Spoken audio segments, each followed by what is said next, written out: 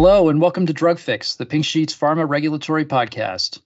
I'm Derek Gingery, a senior writer at the Pink Sheet, and I'm joined by senior editors Sue Sutter and Brenda Sandberg and executive editor Nielsen Hobbs.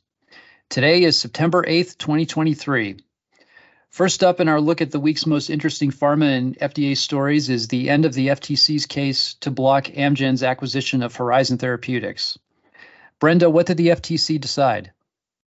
Well, the FTC reached an agreement with a consent order that allows Amgen's acquisition to go through. It formalizes Amgen's commitment not to bundle its products like its blockbuster Enbrel with Horizon's two top-selling orphan drugs, Tepezza for thyroid eye disease and Krystexxa for chronic refractory gout.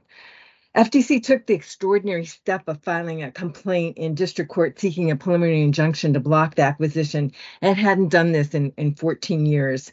The agency used the complaint as a way to go after pharma practices it deems to be anti-competitive. In this case, bundling products to pressure pharmacy benefit managers and payers into favoring Horizon's drugs over future competitors.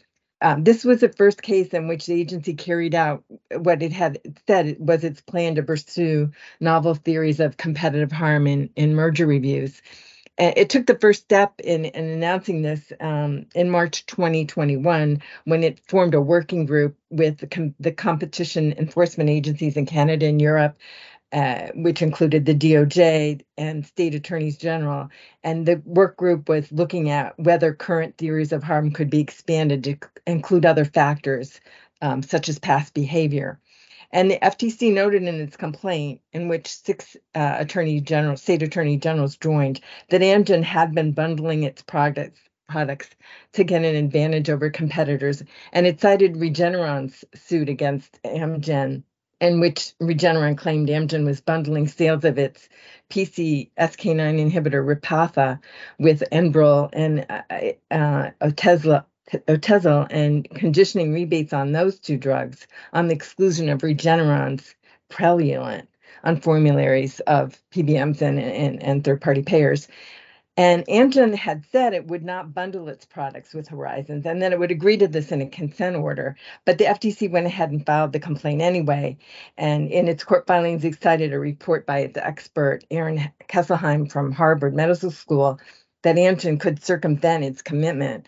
But the FTC seemed to be using this as a test case and an opportunity to rein in bundling practices. It has launched a probe into PBM practices and targeted bundling.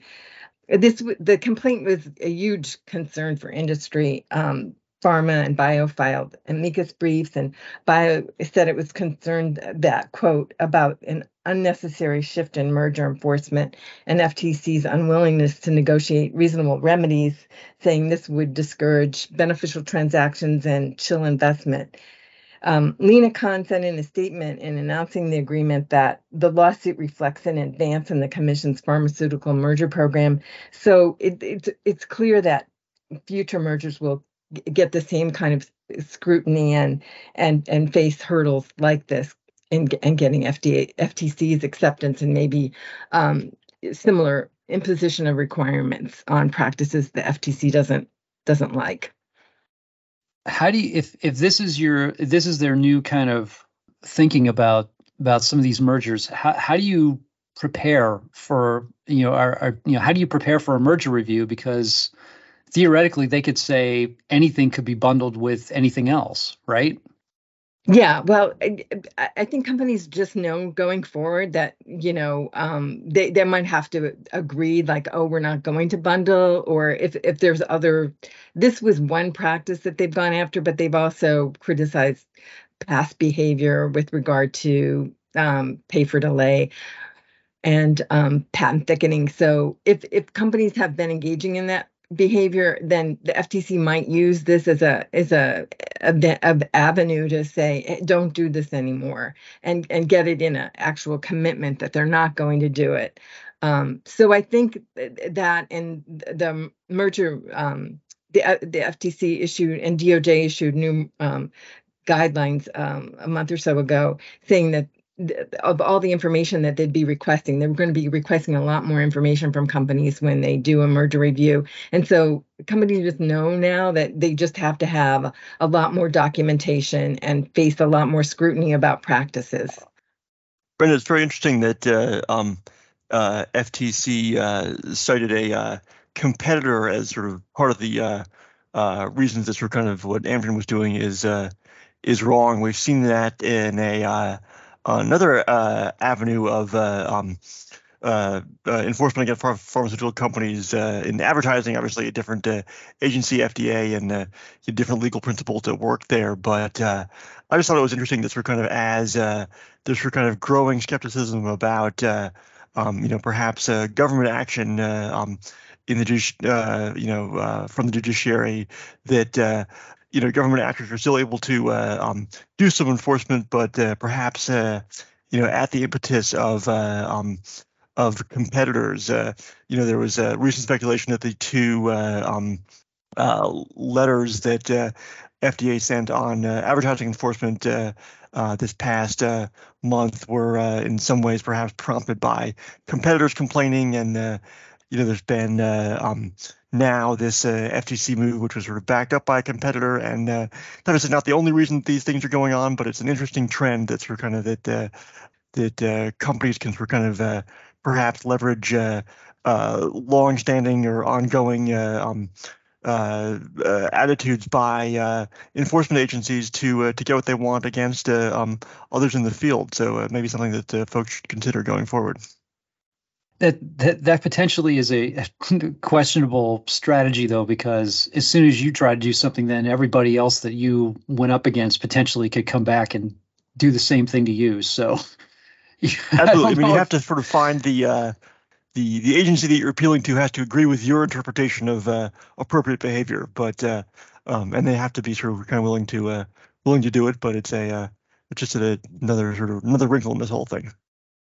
Brenda, is there a way, I don't know if there's a way to kind of encourage, or, I mean, force is probably not the right word, to, kind of get FTC to start to go back to the way they had been thinking about this, which was kind of like, you wrote in your story, they mainly got concerned about when products overlapped, because then, obviously that creates less competition in the marketplace. I mean, is there a way to get them to kind of go back to that, or do we have to wait for another FTC commissioner? Well, I think that would be the case, because this started when it was Republican-led, and the Democrat commissioners were in the minority, and the minority was opposing certain mergers. And I don't have that at my fingertips, but they're very well-known cases back then where they voted against a merger, and they advocated Slaughter and Chopra, who's since left. They advocated that the FTC consider not just horizontal overlap, but other things that would affect competition, impact on innovation, impact on drug prices. So this is the philosophy of the commissioners that make up the commission now. I mean, the Democratic commissioners. And so unless there's a change, I don't think they're gonna change their position on this. It's very much it's central to their beliefs. And not only them, but when I mentioned that they formed this working group with all these other enforcement agencies, and that culminated in a workshop, and their experts, they had like a 2-day hearing on this, and experts weighed in. And one of the things that they said was that FDA should assess PBM contracts with merging firms when they do their merger review. That was one thing. And also they advocated that they look at the past bad conduct of companies. So there's been like a crescendo of this building up since before the commission became Democratic led. That's interesting. We'll have to see how the market reacts to this. Thanks a lot, Brenda. I appreciate it. Next up is the FDA, NIH, and National Cancer Institute potentially working together with industry to develop cancer drugs. Sue, what is in this proposal? So yeah, the three entities, FDA, FNIH, and NCI, are talking about setting up a public-private partnership focused on drug development for ultra-rare tumors. So this would be tumors involving about 300 people or less per year in the US, and that are rare enough to be economically infeasible and not attractive for independent commercial drug development. And so they're kind of vetting this idea right now. This is the first stage of trying to figure out whether to move forward with this proposal. They had a public meeting a couple of weeks ago on this to kind of discuss the idea. And the idea would be that they would, if they decide to move forward, they would choose one or two tumors per year for pilot projects. And the idea is this would encompass end-to-end development, and it would be conducted through an open science, multi-stakeholder approach. And it would focus on, as I said, tumors with low incidences, high mortality and morbidity with no effective therapies, tumors that have well-defined molecular drivers, but which do not have any targeted therapies, well-characterized experimental model systems, and committed advocates and committed clinicians who are dedicated in this area. And so the aim is to really kind of fill the gap where industry is not right now, because it's just not economically feasible for them to try to develop or sell for these ultra rare tumors. And so at this meeting, FDA talked about what role it would play in this process, and it noted that the FDA folks who would be involved in this public-private partnership would be separate and apart from any of the FDA folks who would review drugs that come in for approval, drugs that were developed under this partnership and come in for approval. So there's a firewall of sorts. They are seeking private investment. They would be seeking private investment for this initiative if it were to go forward. So there was some discussion at the meeting about, well, how would you attract industry for this? And one point that was made was if you can have some very close and early interactions with the regulators, that would be very attractive to pharma, because they could kind of use that experience and those interactions, probably not just for these ultra rare tumor drugs, but sort of more broadly in their development programs. And then there was also a desire for pick some targets that you get some early wins on, some of the easier of the difficult targets to go after, and also for very streamlined decision making. Have just a few people involved who are the ones who are deciding what tumors to go after, because the more people you get in terms of these decisions, being in charge of this decision making, the more complicated it gets. And then another recommendation was, you really need to address any IP concerns up front. Don't get too far down the road without having dealt with those at the outset.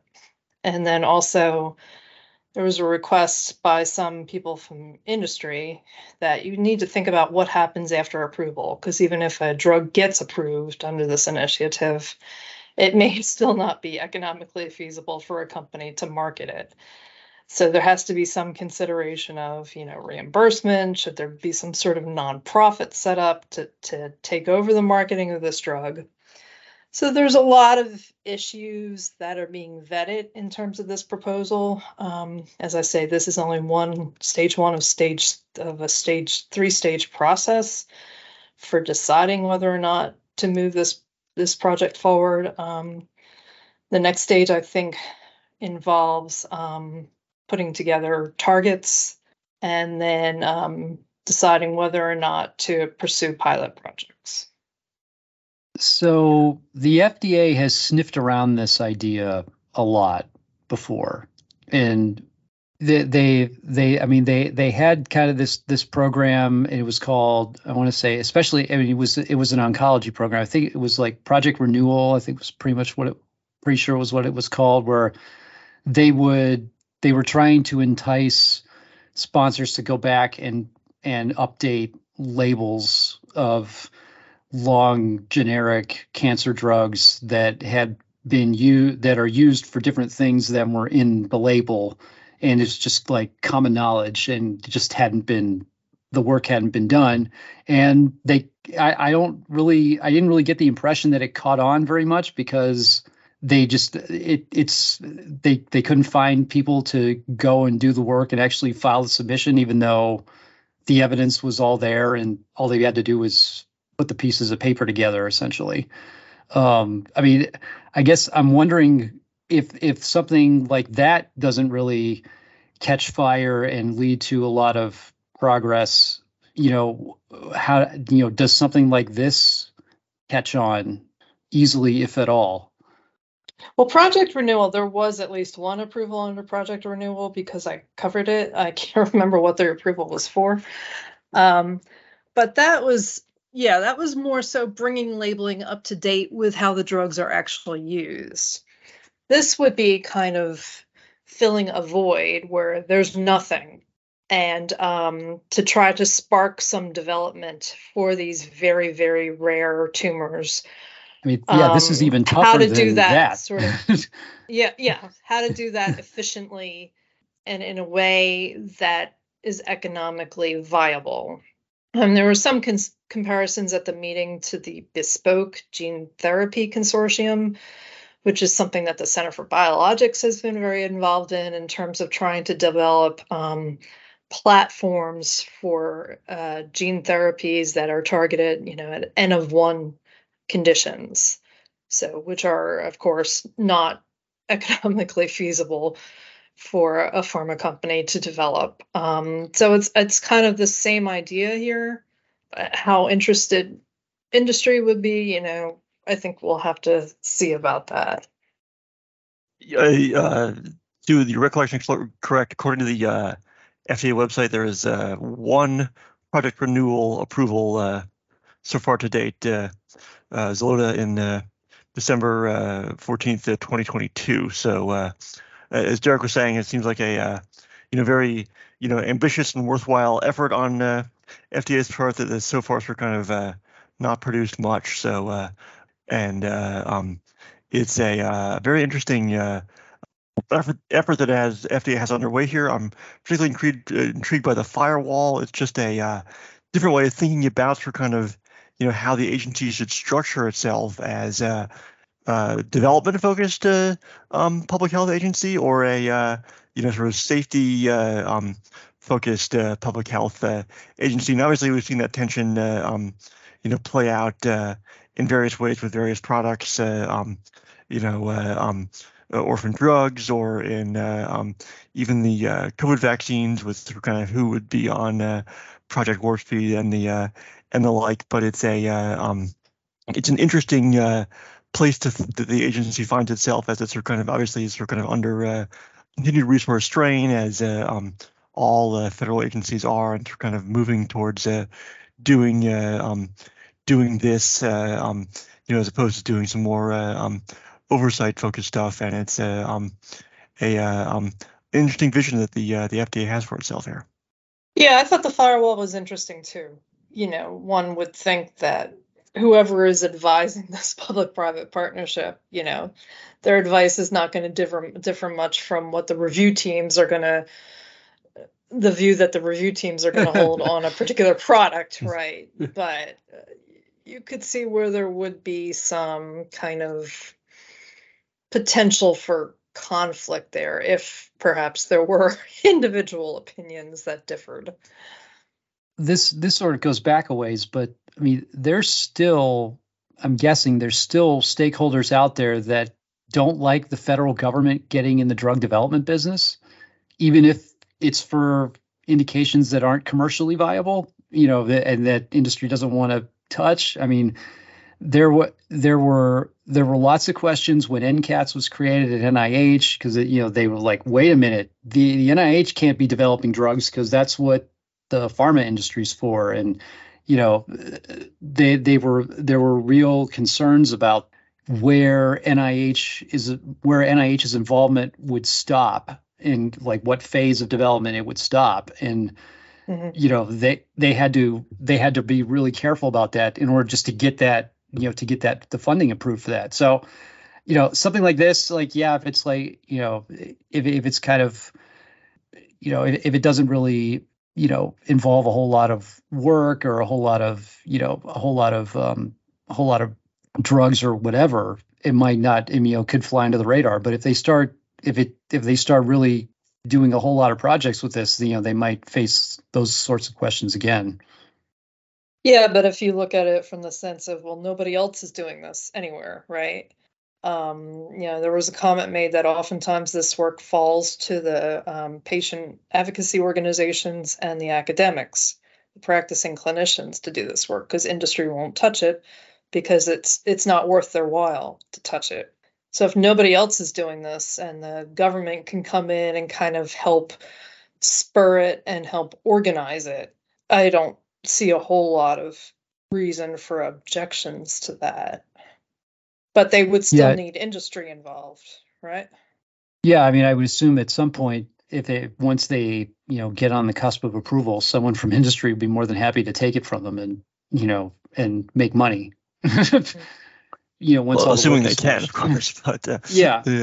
I mean, I think the idea that sort of kind of it's a slippery slope, sort of a precedent that sort of kind of that a federal agency kind of sets a research agenda sort of kind of all the way through development and commercialization is something that's sort of kind of industry may not like, in terms of sort of kind of having freedom to kind of craft their own budgets and strategy, but obviously it's a very small area at the moment. Yeah, this will be another interesting thing to watch. I'm curious to see what happens here. So thanks, Sue. Mm-hmm, sure. Finally, we're going to look at the FDA's generic drugs program. New data shows that for the fourth straight month, the FDA granted more full approvals to generic drug applications than applications submitted. That's a record for the generic drug user fee era and raised some questions about the industry. Of course, few people are going to complain about the FDA cranking up its approval totals. The agency approved 69 ANDAs in July, the most recent data available, but some may wonder what's going on when only 36 ANDAs were submitted. To be fair, ANDA submissions tend to ebb and flow throughout the fiscal year. There's typically 3 months with unusually high numbers, December, March, and September, so another bolus may be coming. But the FDA is in a position to have an average full approval total for the year that outnumbers submissions. That would be only the second time that that's happened. And the other time, the FDA had to set a record for ANDA approvals to beat the submission total. Matt, you're one of our experts on generics. There were a number of reasons that were thrown out here about why this is happening. I'm curious what you think of all this. Well, it's hard to say, given that we're kind of in the middle of a potential trend, not sort of kind of looking back at an inflection point. But I do think the idea that perhaps generic firms are restructuring and sort of kind of thinking about sort of kind of right sizing their portfolios and just may not be doing as much development and application work as they used to. The industry is under intense pressure, as we've talked about on the pod and written about a bunch of the Pink Sheet. Sort of kind of margins are being squeezed just because there are so few sales outlets in the U.S. and constant demands for lower prices and more competitors, and it's the kind of situation that doesn't lend itself to a lot of free money to take shots on goal with more applications. And firms may be figuring out that the more products we get approved does not mean the more products that we sell. So this could be the start of a long-term pressure reduction for the FDA reviewers if this holds true. Yeah, I thought sort of the idea the speculation that there might be a shift to different types of products was interesting too. Obviously now there's more complex generics that are kind of in pipeline, more biosimilars in the pipeline, and those from an R&D perspective just take a lot more effort, to take a lot more time and a lot more money, to get done. So if you're, all those things take up resources that would go to, theoretically other small molecule ANDAs. So if that's the case, you have to wonder if there's maybe a sort of a long-term shift happening where, you don't see a high volume of ANDAs, but we see we see more ANDAs that are kind of tailor-made to, to meet more of the needs, which is a move to more complex products, more biologics, and so forth. I don't know. It's an interesting thought.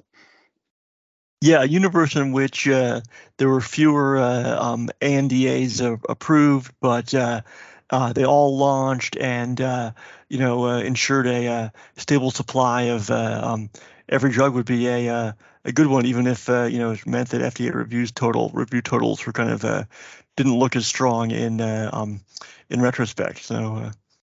Yeah, and I bet you'd see an increase in first cycle approvals and so forth. With numbers that industry definitely wants to see move up, because there's more time to pay more attention to to what's going in and in return what's going out. So yeah. Derek, can I just add one addendum to my comments?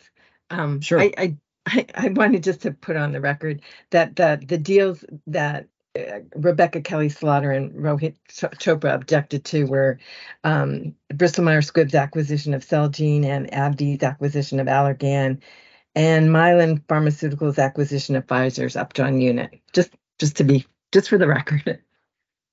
That's all for this week. For more, check out our website at www.thepinksheet.com. You can also find this and previous podcast episodes on iTunes, Google Play, TuneIn, SoundCloud, and Spotify by searching for Pharma Intelligence. And if you're so inclined, feel free to give us a review.